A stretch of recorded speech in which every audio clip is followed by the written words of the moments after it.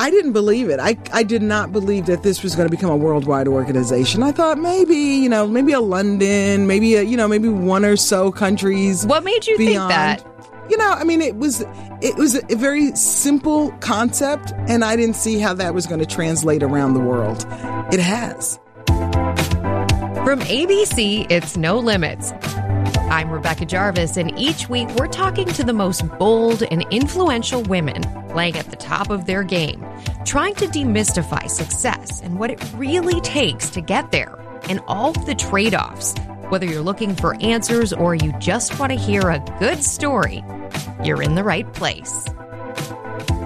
On today's episode, meet the woman behind Dress for Success. She left a career as a lawyer to lead the organization that's now helping over 1 million women around the world gain economic freedom by giving them the tools they need to succeed. This is everything from work clothes to mentorship to career training and more. Here's Joy Gordon.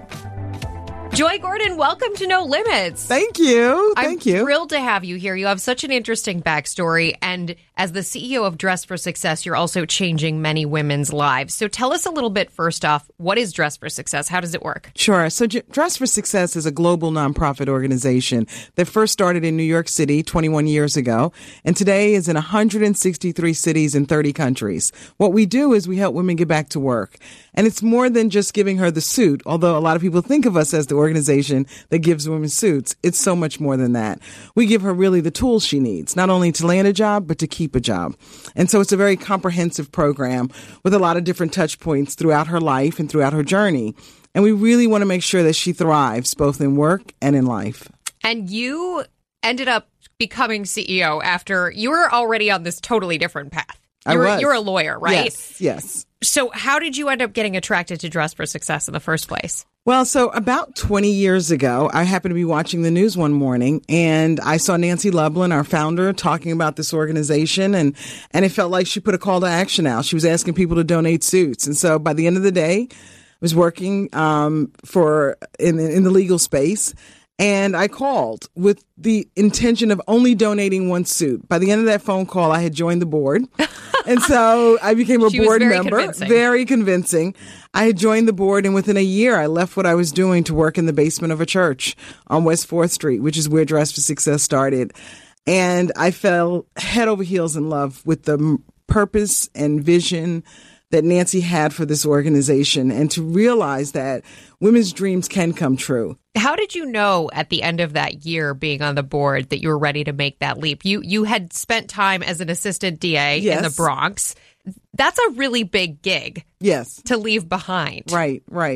Well, only if you would have loved your job. It would have been a big You gig. hated your job?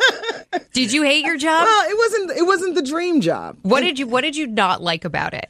The thought that, at the end of the day, the end goal in many cases was to incarcerate. And so it wasn't my role to see people differently. It wasn't my role to judge whether or not their life could have been different, but for this circumstance. And so in that role, it didn't feel great every single day. It sounds like you went into it with a different intention of what it ended up being. Absolutely. And Dress for Success allowed you to fulfill more of that intention. Listen, Dress for Success, the window opened, and I ran through it. It was the door opening for me to really find something that felt like I could be proud of who I am and the work that I'm doing. And it was something that my children could be proud of their mom and the work that she was doing. And it became, honestly, a labor of love. Were you, as a kid, into social justice? Were you volunteering and things like that? I was. I'd never been on a board before. I'd never raised money before. But I had always done a little bit of volunteer work throughout both high school and college. So that wasn't new to me, but certainly stepping into the nonprofit space, having gone to school for both journalism and law, it was a departure, a clear departure. But you know what? When you marry your purpose and your passion, you could just about do anything. And for me, Dress for Success felt real. It felt like I had this unique opportunity to make a difference in women's life. So why not me? As the CEO of a nonprofit, you have a lot of different stakeholders. You have the people who you are trying to help, but you also have to spend time getting the money to help those people. Absolutely. How does it all balance out? Well, it's totally imbalanced, right? But there are so many stakeholders. To your point, there's the woman who we serve. She's a stakeholder. There's the volunteers, the women who serve the women we serve. They're a stakeholder. It's all the corporate partners, the financial donors, the board members, the advisory groups. There's a lot of different moving parts. There are so many good causes out there, right? How do you break through and make sure that people who need to hear the message get the message? Yeah. So our message is about empowerment. And that's at the very core of who we are. And for any woman who's in the workplace or has been in the workplace or who had a mom in the workplace, she gets it. She gets that this is really about a level of confidence to women, that women all know how you look is how you feel. Mm-hmm. And if you don't have a great day, it shows outwardly and inwardly. And so it's, this is not anything unusual or new. It's not anything that makes people feel awkward or weird. It's all about lifting women up. And so I think that's where we stand apart. This is really about uplifting women, all women, helping other women succeed, and just trying to find an audience of women who care, and then making sure that women feel responsible for helping other women. What's the hardest part of the job? Well, the only hard part in the nonprofit space is fundraising. So it's, constantly being able to churn new donors, new sponsors, finding people who support your mission and will fund it, looking for, we don't even want to call it donors anymore. They're investors, right? Because when you invest in a woman, the ripple effect to that is profound. So that's the hardest part in the nonprofit world, is that every year you have a budget, but it's projected from zero. And that you hope that you find all that money to do all the good work that you're trying to do. I remember, so I'd heard a little bit about Dress for Success, but I think I saw you and the organization the first time on Bravo. On The Real Housewives. Yes. Because Bethany is really involved, right? Bethany Frankel has been a rock star for our organization. She's pretty extraordinary because, first Bethany came to Dress for Success really as a volunteer. And so she would come to Dress for Success without cameras, without paparazzi, without a news story wrapped around it. But she would just volunteer her time. She'd show up. And I never forget, I remember the second time she came, they were like, oh, Bethany's downstairs. I was like, do I need to go downstairs? They said, Bethany's not here for you. Bethany was here for the women. And she would spend her time in the boutiques, helping suit them for their interviews and sitting with them and talking about the interview process. And then she came back and said, listen, I've been thinking about starting a charity. I don't think I want to do that. I think I want to just invest in Dress for Success. So together we created Be Strong. And it's this incredible opportunity to help women get through whatever crisis they're in. And in many cases, the crisis has to do with something they can't afford to get past. And so whether a woman is about to be evicted because she had a health crisis and can't pay her bills, Be Strong pays those bills. And so Bethany has given us a tool to be able to help women get through the crisis and be strong once again. And it's just been incredible. That is awesome. How big of a deal is it? When you guys are on Bravo, do you see a huge bump in the visits to the website and things like that? Ridiculous. The traffic's. And Bethany has a really core fan base. So it's not just that. I mean, last year we also did a lot of work around the different weather-related tragedies. Bethany's fan base is extraordinary. I mean, in $10, $20, $1,000 increments, they were putting money into Dress for Success for us to help the women we serve. And it was pretty extraordinary. That is extraordinary. I'm sure there are a lot of listeners who think, I want to do something. I want to make an impact. What's your advice? So it's just about volunteering. It's about just showing up. We need as many people who want to be needed, quite frankly. And just as I stepped into Dress for Success to donate a suit, you could start there. So that's easy. You go in your closet. Is that what you need the most, the suits? Or what can we? We need suits sizes 12 and up. So if that is your size range, we're in desperate need of those sizes, because the majority of our clients are size 12 and up, and the majority of our donors are size 10 and under. We also need volunteers. We need women to review resumes, to do mock interviews, and that's both men and women, quite frankly. And then we have a lot of workshops that we're putting on all around professional development, giving her the tools she needs to succeed, financial literacy. So we need a lot of speakers. I mean, you just need to go to the website, which is dressforsuccess.org, find a local Dress for Success, and then just connect with us. What happens to the clothes after they come to you? Sometimes they come right out the bag and right onto another woman's back. I mean, it just really depends, you know? Yeah. And it's always a watershed moment, not only for the client, but for the volunteer. It's very emotional. Especially if you haven't seen yourself in a suit before, or you haven't seen yourself look like that in a long time. To stand in a mirror and have somebody cheering you on, it could be a very emotional day at Dress for Success. What's the toughest lesson you've had to learn along the way? You know, I think, I remember early on in my career, someone said to me, if you just do well on the job, people will see your strength and you'll be promoted for that. And that's not so true. I think you have to be your own advocate in life. Whether you're advocating for a raise or you're advocating for a new title on the job or a new position, I think you have to be your own self-advocate. And you can't just put your head down, do great work, and expect somebody else to see that in you. Did you realize that after you were the person with the head down, working hard and getting overlooked and passed over for the raises and things like that? I think I definitely saw that just doing a great job was not going to give me a winning position in life. Yeah. So I needed to do more. I needed people to see me. And I needed to figure out the culture and somehow how to play the game. Yeah. So all of that, I had to shift the paradigm of, if you just work hard and your head down, people will see you for your worth. Not so true. Yeah. There's an extra part to that. I totally agree. I think a lot about this because I think about careers in different phases. And I think when I started, that head down, work hard mentality did help a lot, because when you're young and you're just getting in the door in the beginning, right, being just a really reliable individual helps. At least in my experience, it helps. Yes. But then you cross this threshold where being the hungry, go-getter, head down, work hard, reliable basically means you get more of the same. Yes. And in order to transition into that next sort of category, that next echelon of seniority, that is, at least in my experience, the time where you have to start like rattling the cages a little bit and saying, look, guys, this is what I delivered to you, and be that advocate for yourself.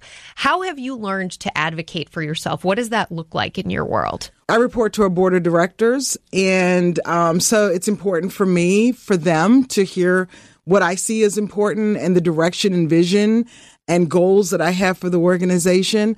And I have a group of advisors around me, not a true advisory group, but a group of advisors. In many cases, they're people who have tenured off the board who serve as advisors to me personally. And so I've just surround myself with really strong people who give me sage advice. And I'm open to constructive criticism, but I'm also going to tell my story. And I'm going to be very clear about what I want to deliver and how I want to deliver it. And Dress for Success has given me the outlet to be able to do that. What would you tell yourself back prior to all of this when you first started as CEO? What's one piece of advice and wisdom you would have given yourself back then? Well, I mean, I didn't believe it. I did not believe that this was going to become a worldwide organization. I thought maybe a London, maybe one or so countries. What made you think that? I mean, it was a very simple concept, and I didn't see how that was going to translate around the world. It has. Yeah. Actually, the simplicity of it is what makes it work. In every country. I mean, we're in 30 now, but I would expect in the next 10 years we'll be at least double that. There's so many opportunities for Dress for Success to make a difference in women's lives. And when you pull back the layers of who we are, it really isn't about clothing. It's really about confidence. It's about self-worth. It's about, seeing the woman who you want to become, the leader that you are inside, ripping back all those layers. So if I would have stayed stuck to the initial model that it's only about clothes, I don't know that the organization would have had would have propelled the way it has. It's so much more than clothing today. And it's really ensuring that she really does have the tools to thrive. Because if we can help her, the greater likelihood is that we can move her children out of poverty while they're still children. And the news about that is if you can take a child out of poverty while they're a child, it's the greater likelihood that they'll never be impoverished as an adult. So that's why we're trying to help her, so that she can do it for her children and her family, and that we break the cycle of poverty. That's what Dress for Success does. It breaks the cycle of poverty. What's the worst advice you've received along the way? I thought about that. I really haven't had a great deal of worse advice. I think it kind of goes back to that point that I raised before, which is, if you do this, your end game is success. And I don't think that is necessarily great advice for women at all different facets of their life. I think, to your point, that might work in the beginning, but you don't want to do that for so long. You will be overlooked. Other people will rise in front of you and around you. So being your best advocate for self is important. But I've been doing this work in the women's space for 20 years. I've only had people lifting me up.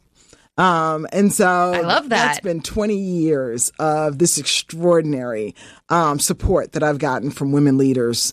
And that's what makes this job very unique. Joy Gordon, thanks so much for joining us on No Limits. This was great. It was wonderful. Thank you for having me. And let our listeners know where they can get more information on Dress for Success. It's at dressforsuccess.org, and you can find the closest Dress for Success.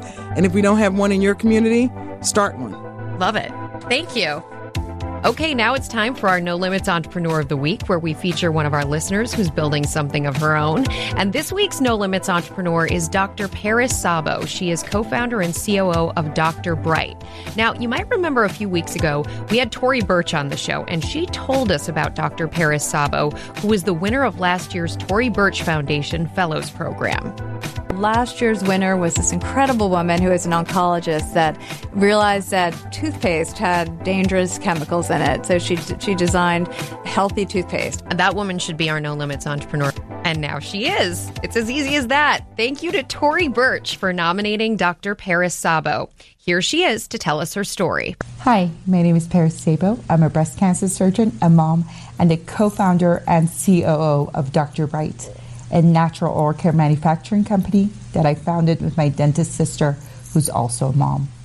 Dr. Bright is a super effective and great tasting line of natural toothpaste and oral care products that are safe for the entire family, using powerful natural ingredients that help heal and nourish your smile without compromising your health or the health of your loved ones.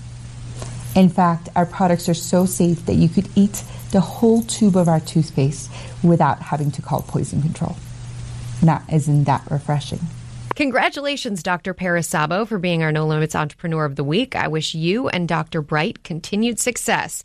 You can find out more about Dr. Paris Sabo and her story, Creating Dr. Bright, on my Instagram, at Rebecca Jarvis. Remember, if you or someone you know should be featured here on No Limits as the Entrepreneur of a Week, you can send a nomination to me here at nolimitswithrjpodcast@gmail.com. I read all the emails. You guys have been sending some really great ones and wonderful stories, so thank you. You can keep it coming. It really does mean so much to hear from you. And by the way, you can send emails there as well. If you have career questions, we can use those for RJ Answers, where you call in here, talk to me, get a little career advice. We're always happy to do that with you as well. As always, you can find me on Facebook, Instagram, Snapchat, Twitter, and LinkedIn at Rebecca Jarvis. Don't forget to use our hashtag No Limits. I also want to give a shout out to the team here that helps make this happen week after week. Our producer, Taylor Dunn, our editor, Michelle Boncardo, our research assistant, Annie Osakwe, and the team here at ABC Radio, Elizabeth Russo, David Ryan, Josh Cohan, Andrew Kelb, and Steve Jones. Hey, I'm Andy Mitchell, a New York Times bestselling author. And I'm Sabrina Kohlberg, a morning television producer. We're moms of toddlers and best friends of 20 years. And we both love to talk about being parents, yes, but also pop culture. So we're combining our two interests by talking to celebrities, writers, and fellow scholars of TV and movies. Cinema, really. About what we all can learn from the fictional moms we love to watch. From ABC Audio and Good Morning America, Pop Culture Moms is out now wherever you listen to podcasts.